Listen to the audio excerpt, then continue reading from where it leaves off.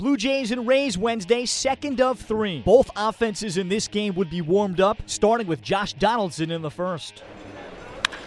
There's a fly ball deep to left field. Dickerson back at the wall. He's done it again. Home run number 11 in the first inning this season and his 8th against the Rays.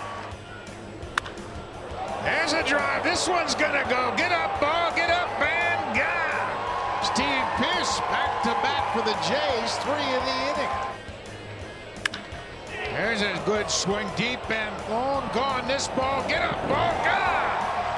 Smoke has done it. That's his 34th home run of the season. That was a line drive over the wall in center. Ground ball. Donaldson can't make a play on it. It's going to be an infield hit for Longoria, and the game is tied. Hunter ready again. Deals. Fly ball deep left field. Back for it goes Dickerson. Yes, sir. The Blue Jays have the lead as there she goes. And the Blue Jays lead Tampa Bay 7-6.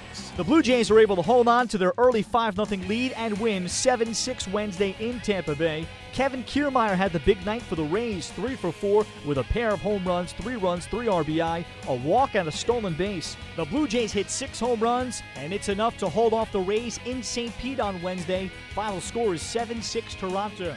Among the 6 home runs, rookie Rafi Lopez comes up with his first career homer and describes the experience.